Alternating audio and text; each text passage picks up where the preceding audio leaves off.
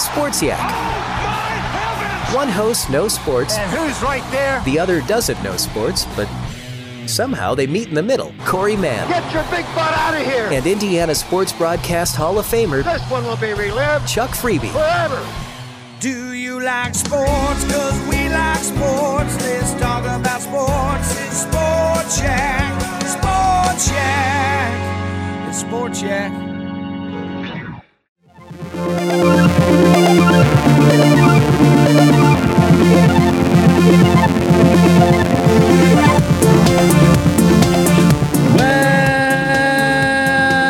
Welcome back, Stan fans, to a brand new episode of Quality Check Podcast. I'm one of your hosts, Daniel Posey, and joining me across the internet, as always, Drew Douglas. How are you doing? I'm doing good. Have you made your stand yet? Nah, I gotta wait till episode 9. On this podcast episode, we are specifically talking about CBS All Access's brand new rendition of Stephen King's The Stand. And on this episode, we will be talking about The Stand's episode 4. And also, as a heads up to you listeners, if you have not watched The Stand episode 4, heads up, because we will be covering spoilers. Enough is enough. Let's get into The Stand episode 4, The House of the Dead. This episode was directed by Bridget Savage and Danielle Crudy, written by Jill Killington, Owen King, and Ben Cavill and Eric Dickinson. It was released on January 7th with a runtime of 59 minutes. Now, the official synopsis for this episode, The House of the Dead: the Boulder Free Zone Committee looks to solidify their leadership and bolster the community with a town hall meeting. But Flag continues to make inroads as he plots to destroy the newly forming society from within. You know, we've got, I feel like, a very big scene that is coming up in present day for this episode. And that's where Stu, Franny, Glenn, Nick, and Larry are voted permanent leaders for this community. Now, this is a massive scene, not only in the original miniseries that appeared on ABC, but also in the book. So the group appoints a city watch to patrol the town. Meanwhile, Nadine sexually hypnotizes Harold in order to get him to kill Mother Abigail and Stu and the gang.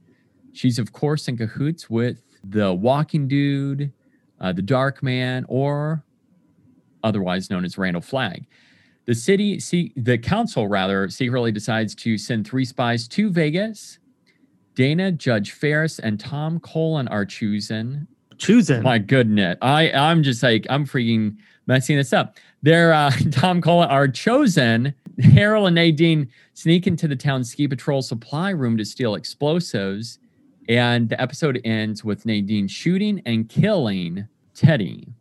So, that's kind of the first act that we've seen so far that Nadine has like violently acted out, as well as like Harold, because in this episode we have a flashback, one of the flashbacks that includes the past of Harold. Yeah, the flashbacks, we didn't get a lot in this episode. We have Harold telling Franny that he loves her, and she's not into it. She breaks his heart. We have Harold and Franny being stopped by and abducted by a trucker in one of the most disturbing scenes so far of the series. I think this guy wants to use him as some sort of sex slave. It's a little different than the book. Stu and Glenn arrive and help save the day. And that's when we're introduced to Dana, who, as you said, is chosen to be a spy to go to Vegas. And then the other big flashback involves Nick and Tom, and they meet a woman named Julie Laurie. They realize she's crazy and escape. And then Tom and Nick eventually travel and meet Mother Abigail at a nursing home, another switch from the book. What's crazy is seeing there that Mother Abigail is just sitting in the chair, and she's surrounded by like 4 dead people that she just put like doilies over their faces. Like her little friend, she's still talking with them. She's she said something about like she's running low on medicine, or it's not long before she taps out. as you mentioned, we've got some new characters. Julie Lowry, played by Catherine McNamara, Dana Jurgens, played by Natalie Martinez, and Judge Harris, played by Gabrielle Rose. And sadly, notably absent is Randall Flagg. Interesting move, right? Yeah, especially after we talked about this previously in terms of showing Randall Flagg, and as much as what they've shown him. I mean, it's been with the other episodes that have followed kind of sporadic, and we've only seen a little bit of him, but we've seen enough to get a good sense of how Skarsgård is handling Randall Flagg overall. So after going through all of that, how are you feeling about this show after watching episode 4? This could be a bold statement here, but I think this series might finally be living up to its potential. I liked episode 4 a lot. I did too. I have to say that we'll get into this in just a little bit, but so far this episode is my favorite.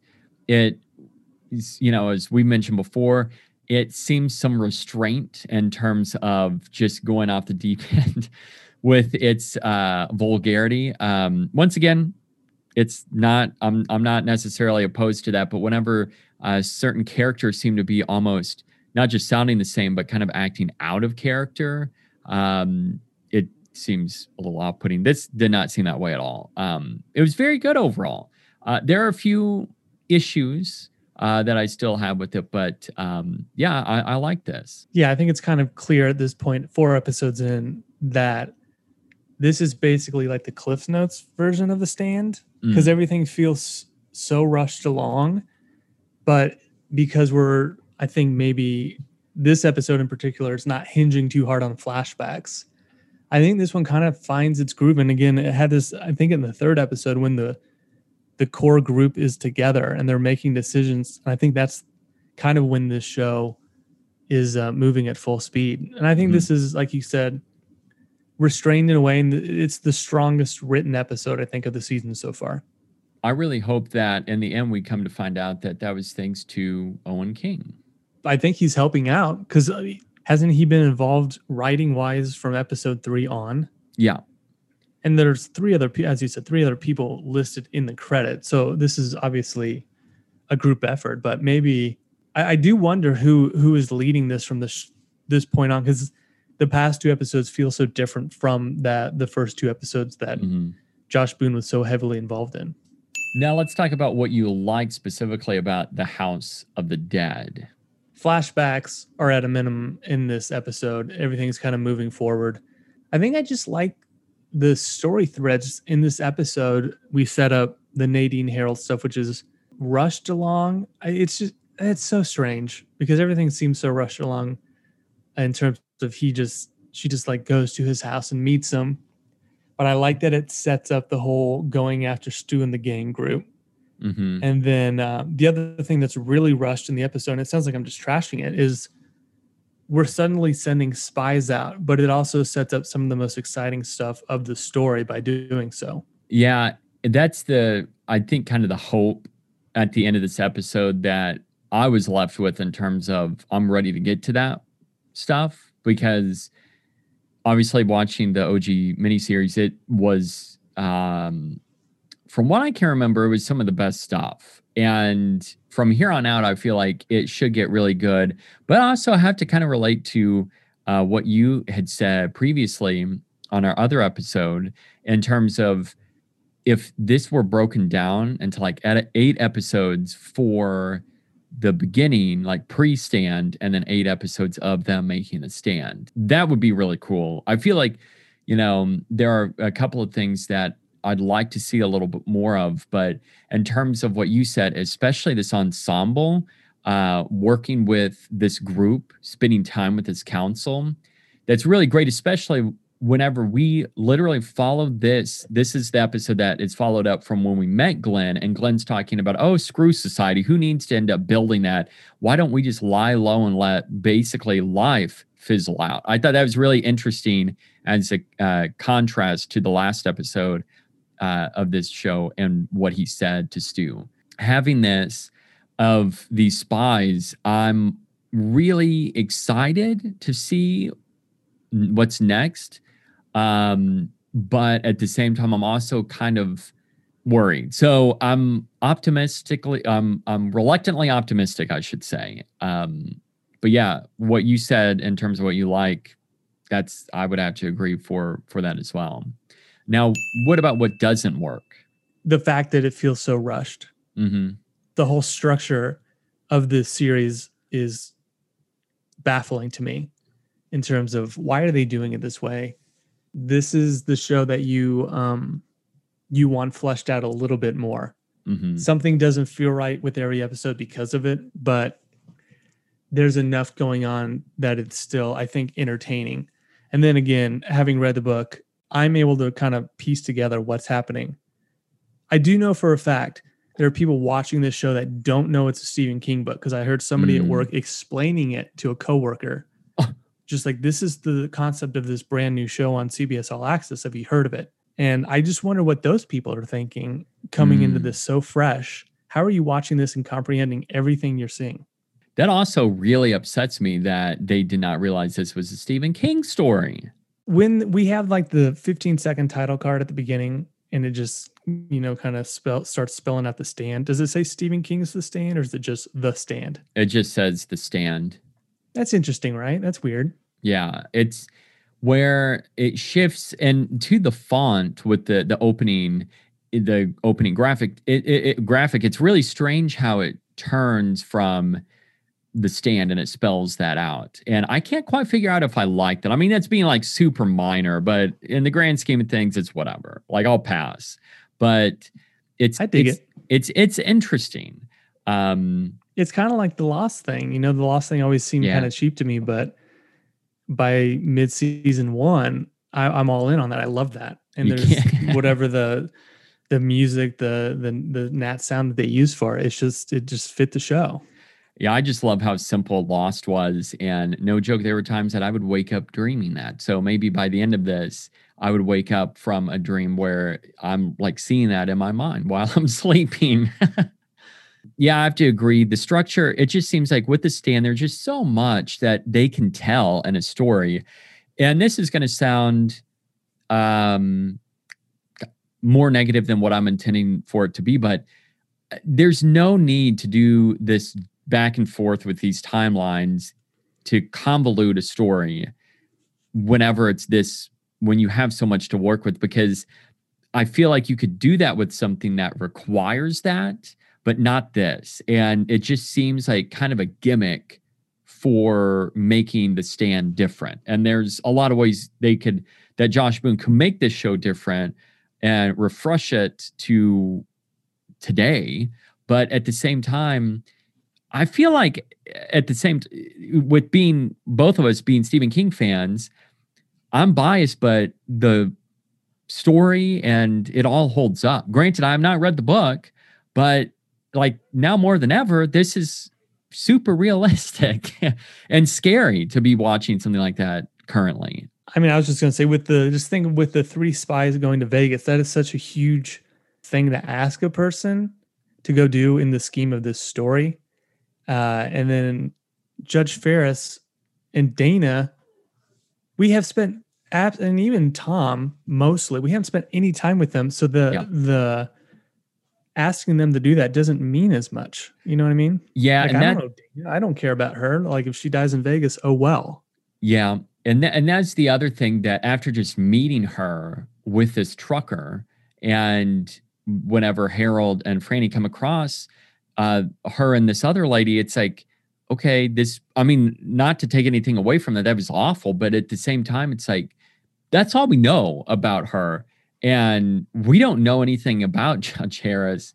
And Tom is the most of these 3 of the most developed, but even then it's very minor on top of that. And I mean, especially the Tom and Nick stuff was some of my favorite stuff in the original miniseries. So yeah, I totally agree. It was frustrating. And that's what I feel like the flashbacks actually took away from this. Whereas if we were to build up to it, There's plenty of time. There's no need to jump around. We spend time with these characters to grow for like how we feel for them. Let's cover the episode letter grade. I'll give it a B.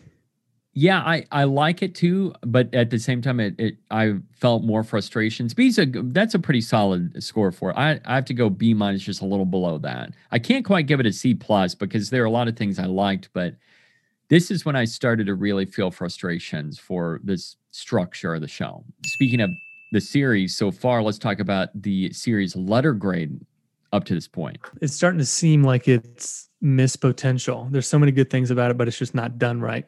So I'm going to say C plus at the moment. I guess all the pieces are there, man. They could have told this story chronologically, and a lot of this stuff would hit a whole lot harder. Mm-hmm. It's right there. Everything's given to you. It was a book. You just adapt it properly. I'd say average. I should probably come up with C plus. I'm going B minus. I'm going to stick with B minus just because I feel like this, started bringing up from the last 2 episodes. It's just like you said, I think maybe there's that optimism that I'm feeling. It's going to, from this point forward, start to rule. Let's hope so. Let's go with character power rankings. Who do you have at number 1 as your favorite character? This is going to be kind of strange because we haven't spent barely any time with them, but Tom Cullen freaking rules in this. Tom's awesome. I like Tom. I have to go with Nick because there's a lot of potential there with Nick. So far, I go back and forth with Nick, but I'm hoping that there's going to be even more that we get to spend with him, and also seeing his journey with Tom. Now, can I say one thing real quick though? Yeah. The sneaky MVP, the sneaky heart and soul of the show is Greg Kinnear as Glenn. I mean, he's like amazing. I was leading into this. I was expecting him to be my MVP because I remember that character being my favorite before watching this show and going into this knowing that he was. I would say he may be my favorite character of the series, but I think when it's all said and done, he might be that number 1 for me. Greg is awesome, Mr. Greg CBS All Access Kinnear. He's just vaping too. Something he didn't do in the book. Obviously, that wasn't a thing, but he's just like, you think he's vaping marijuana or is he doing tobacco? Oh, I feel like he's a stoner. It's for sure got to be CBD oil. Oh. Now, talking about, you said Tom, I feel like right now, thus far, Tom to me feels like the most underdeveloped of those characters. I like what we're getting, but I also feel like there's so much more that we could be seeing with Tom, and therefore there's kind of that frustration that I've got. Do you feel that way about any specific character who's the most underdeveloped at this time? My pick would be Mother Abigail, because this is a story where a bulk of the characters head somewhere because of visions from someone. Mm-hmm. And they've all done that in the story so far. And we have spent maybe 5 minutes with this character. We're going to have to get like a Whoopi-centric episode, right? Where it's all about Mother Abigail. Because we haven't spent any time with this person. That's a really good point, because thinking about Mother Abigail and knowing that, I mean, we're spending the first part of this story with the survivors going to see her, it does seem a little underbaked for sure. So, oh man, that's a really good pick. Man, this is tough because I feel like everyone that's on the council and the spies, a lot of them I'm just wanting to see more of. So yeah, you could argue literally every single character needs more time. But more specifically, if we had to narrow this down, like my top 2, I'd have to go for sure with Nick and Tom. Now, major changes, you were talking about Mother Abigail. Anything else outside of that changes big time from the book to this series? Yeah, Nadine never shoots and kills anybody in the book. Teddy dies in a different way. She's having Harold do her work for her. It makes this character a little more... It almost like pushes her forward, where I feel like of all the characters, now that you mention that, Nadine is kind of the one who has shown the most growth. Because when we see her originally, if you go in chronological order, when she meets Larry, she's still very kind of timid with little Joe. But then when they arrive in Boulder, then she's still kind of shy. She's staying to herself. But now, not only in appearance does she change, but how she handles herself. I kind of wonder if we're going to see more and more of this progression of her just kind of, not going to say going off the deep end, but just getting more intense with her pursuit of Flag, and then what she's willing to do to end up getting to Flag. Yeah, I think she's going to be more hands-on in this version. Anything else? Any big changes? Nothing too drastic. There's changes with the mother, like how Nick and Tom find Mother Abigail. She's living on a farm in Hemingford Home, Nebraska, when they originally find her in the book. So this is different, having her in this old folks home by herself with these dead bodies. The stuff with Julie, her introduction is a little bit different in the book. Nothing too wild and crazy. And then that character is somebody that comes back and has a kind of an impact on the future of some of these characters.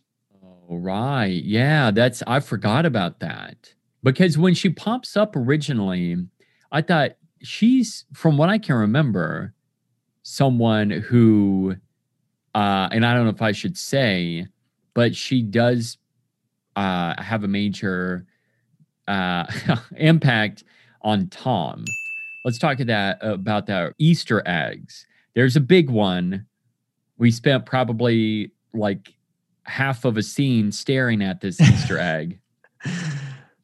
Yeah, it's Stephen King featured on a Hemingford Home bus advertisement. That was the only Easter egg I noticed in this episode too. I'm sure there's plenty more, but yeah, that's the only one that I noticed as well. Did you love that whenever we just like focus on Stephen King and Hemingford Home? Where I like the first shot, and then we go to shot, like we take the shot again, and then they hold it for about 15 seconds. I was like, we get it. Anybody watching this knows that's Stephen King. I guess unless you're the person that works with me that does not know that he wrote this. But even then, they're like, "Who is that?" It's just like, why are they showing this old guy? It's sad though to think that he's in a old folks home. I'm like, oh, it's Stephen King. And then the second time they cut back to it made me sad, because I'm like, oh my gosh, like here's this guy that I spent pretty much my entire life, not going to say idolizing, but where I'm like thinking he's such a great writer. And then he's like in this marketing ad for seeing, this retirement home and I'm just like, it kind of made me sad for a second. So random thoughts for this episode. So we counted, or I should say we predicted the F-bombs for episode 4. You said 25, I said 17. It's actually only 4. Which is insane. We also made one other prediction, and we just guessed, when are we going to see Trash Can Man? I said this episode, and that didn't happen. You said episode 5, so it's still possible. Now, you still think it's going to happen next episode? I do. Do you think that is the case? I was going to switch it to episode. I think we're going to wait 2 more, so episode 6. Oh wow! One prediction too that we have about Trash Can Man is he's just going to be this vile human being, and he's going to be, what did Larry and Heather Graham's character call? Was it the Yankee Yanker or something like that? I think we're going to be shocked at what he does in this and how he behaves. I'm worried. I'm literally worried about that, because that could be, I don't know. Like we'll see. When you first sent me the image of Ezra, the very first image that came out, got me excited. Now this new image looks great, but it also brings up, you bring up a really good point that he could just be going off the rails with this. I mean, the image is him watching an explosion off in the distance, and it literally looks like he's yanking his peen. And it wouldn't surprise me if that's what they do. They already talked about what Ezra does is they just let him do whatever, and he's just like out of control. With Nadine, it makes me wonder if she and Trash Can Man, because I can't remember if they actually meet before Vegas, but it makes me wonder if they will connect in some way. And if they do, if that's going to make Harold really mad, or if that's going like there'll be like some kind of weird lovers quarrel there, or not. In this, you think there might? Yeah. I doubt it. Trash Can Man's his own little thing. And it's I don't think he's going to have much interaction. Again, he's so crucial to the end of this story. Mm-hmm. And I just wonder how much of it they're going to change. Is in the book, is Trash Can Man really over the top with saying things that are just like really vulgar, or not really? No, not really. He's just like this really abused character by a lot of people. So he's kind of tragic in that regard. Is he he's like just straight up deranged, right? For various reasons, unpleasant reasons. I just remember he was more or less just fascinated and hypnotized by freaking blowing things up all the time. Yeah, he was a little bad boy. I mean, just a couple of random things I thought. I love that Teddy. I mean, rest in peace, Teddy. Last episode, he goes out with a bang. It's a good one. Yeah. But he at one point snags a Blu-ray copy of Skyscraper. Oh, and I just like the idea that he hopes the Rock survived the outbreak. I think that's really funny. Just searching around on the internet, on the webs for stand Easter eggs, I came across somebody who is in fact re-editing the series right now. So it's already happening. We guessed, I think we talked about that last podcast, like, will it happen? It's already happening. And then I just thought of this. Do you want to make a prediction on if Kojak will get a flashback of any kind? Because Kojak does have a flashback in the Stand book. Really? Now, I was going to say he was of this last episode, another character who I would want more of. And we just didn't get any Kojak. I love it because I like when King writes from the perspective of a dog. Oh, that's freaking awesome. Kojak's name is not Kojak, which I think is funny too. With speaking about that, I really hope that we do end up getting that flashback. Is there a lot of time that's spent with Kojak, by the way? I mean, I don't know. The book is 1,200 pages. I don't know how much time is spent on Kojak. I just remember we learn about Kojak like it's an actual thing. That's awesome. I mean, I hope we get it. I'm going to say from New Hampshire. He's a doggy from New Hampshire. I'm going to say no, we won't end up getting that, but I hope we do. We're not getting a lot of these characters fleshed out, so why would we do the dog? So I'll say no too, but it would be fun. Especially for maybe that'll be toward the very end, and just to kind of lighten the mood, we'll end up getting more Kojak. I mean, because we never really got Glenn flashback, right? No, because that's kind of when we would get it. I really think that we won't get a Glenn flashback at this point. At this point, no, I don't think we will, and I don't think we should. Yeah. I'm the same way. I feel like we're now to this point where at one time I wanted to see what all they were up to before this, but now it's like, I mean, unless it directly affects what's happening now, I don't really see a need in it. So watch, what we're going to do is jump forward in time, and then we'll go to Vegas, and then we'll get like a freaking Randall Flagg flashback. I never mentioned this in the first episode. We kind of learn how the virus escapes, and as the door is closing at whatever that government building is, it stopped, and it's Flagg's foot that is holding it open to allow that guy to escape into the world and spread Captain Trips.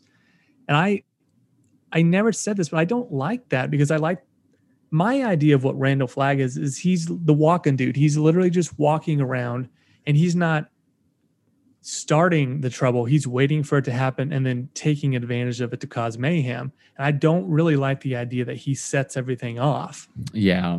He's just there to capitalize on just like the awful stuff happening in the world. Right. Yeah. And in this, he's a direct catalyst for the outbreak. And it's interesting because in King's works, Randall Flagg is more or less known as, he's had many different names. In I don't want to spoil certain things, so that's why I'm kind of stumbling over what I'm trying to say. But in a lot of different novels, King has Flag more or less be this entity that represents evil, whether it be like Satan or whatever you want to say. It's just this overall evil. And I found that to be interesting because it's almost like Boone wanted to incorporate King's other works, like maybe tie in the Dark Tower series.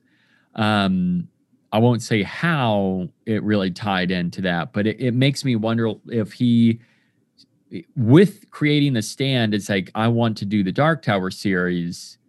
So maybe by him doing that one little subtle shot, that we kind of set the stage for that. That was my first thought when we saw that. But then again, I've really gone back and forth thinking, now maybe he did that to make it seem like Randall Flagg's really the one who let it out. The more I think about that, though, the more that I do have a problem with that shot, because it's like what you said, Flagg's the one who causes chaos, but yet if really this guy stayed there and the door was not just malfunctioning on its own, then it's like evil set all of this off. I like the idea of like, man, literally the one guy had a choice to stay or go, but he was not really pushed forward by Randall Flagg. I like the idea of, him doing that on his own by no other help outside of good or evil. It's a little more natural. Yeah. So, I mean, it's like, it's whatever, but I wish that's the one thing that we removed. Like, just remove the whole boot thing, and I'd be okay with it. Let's now talk about episode 5 predictions. Episode 5 is Suspicious Minds. It's got to be a reference to Elvis and possibly Vegas. I mean, maybe, do you think that's kind of where I'm going with this? So episode 5 predictions. Let's start off with F-Bomb City. How many F-bombs? There's a reason I'm going to say this, but I'm going to say, let's do 18. Oh, I think we're going back up. Yeah, I think we're going to shoot way up. There's a reason why, and you kind of said it. My big bold prediction. This is going to be focusing hard on Vegas, and this is going to be all Vegas. And with that being the case, I'm going up even more than what I did last week. I have to say 25. Well, you did 25 last week. Oh yeah, of course. I was. Yeah. You're right. But with this, I want to stay at 25. Yeah, you can. I'll stay at 25. I have a feeling that this episode will be Vegas centric, and we will see nonstop insanity throughout this entire episode. And this one could easily top 25 if it's in Vegas. And poor Tom Cullen and Judge Harris and Dana are thrown in the middle of this. I didn't think about this. If this goes all Vegas, do you think we're going to meet those characters? It's going to happen that quickly? Or we're going to have some time alone in Vegas, and then episode 6 is when maybe those people arrive? Because we have to establish Vegas and the rules of Vegas and what's going on in Vegas and the characters of Vegas. I feel like before the spies show up. Yeah, I really hope we do get to establish that. And if that's the case, this will be the Randall Flagg episode. And if with that, that's also a reason why I thought maybe since he was absent from the last episode, that he'll be filled in this episode. I really hope that it is just a standalone episode before the characters show up. We ended up seeing how this last episode, House of the Dead, what it started, and there's basically a present day, and then it flashed back to the night of the council, and then it was going back and forth telling that story. So I kind of wonder, my prediction now is for the structure of Suspicious Minds episode 5 is going to be us with the spies in Vegas, and then we'll flash back before they were there. And then it's showing Vegas and how that looks. And then at the end, episode 5 will end with a character, I think most likely Julie coming back already, and she's suspicious of Tom Cullen and why he's there. And she'll be like, well, where's Nick? I think that'll be like the big cliffhanger for this episode. You know, it wouldn't surprise me. We're moving at the speed of light. I know that's like rapid pace, but with the episode title the way that it is, and I have a feeling that will be the structure. Once again, I hope I'm wrong though. Does CBS, do they do previews for each episode? Because I haven't been watching those if they do, and I just wondered if they have a preview for episode 5. No, sadly not. Like, this is not a because like when we covered Twilight Zone, there was always a teaser for the first season, and second season all came out, but it was only online. But I am not finding any previews of The Stand. I'm not finding any extras. And it makes me wonder why they're doing that. I have a question too. We keep seeing in a lot of these visions of Mother Abigail, she's in a cornfield, but she's in an old folks home. What? I don't understand that. Yeah. That's where I think they messed up big time, because they should have kept her in Nebraska. Because there's this whole backstory of her life on this farm, and it looks cool, but it's set up very strange. And in this, I think it is another error on the behalf of Mr. Josh Boone. I mean, maybe she lived at the farm prior to moving to the nursing home, and that's why we're getting those visions. Yeah, that's a good point. So if that is the case, then maybe we will get a flashback of Mother Abigail. I bet we do. Oh, I hope you could so. almost do an episode. It's Randall Flagg and then Mother Abigail, and those are the 2 flashbacks. Oh, that would be good. That would be really good. Well, that's going to cover it for this episode of Quality Check Podcast. Thanks for joining us, and we will continue the Stand discussion every single week. So join us, and until next time, keep watching.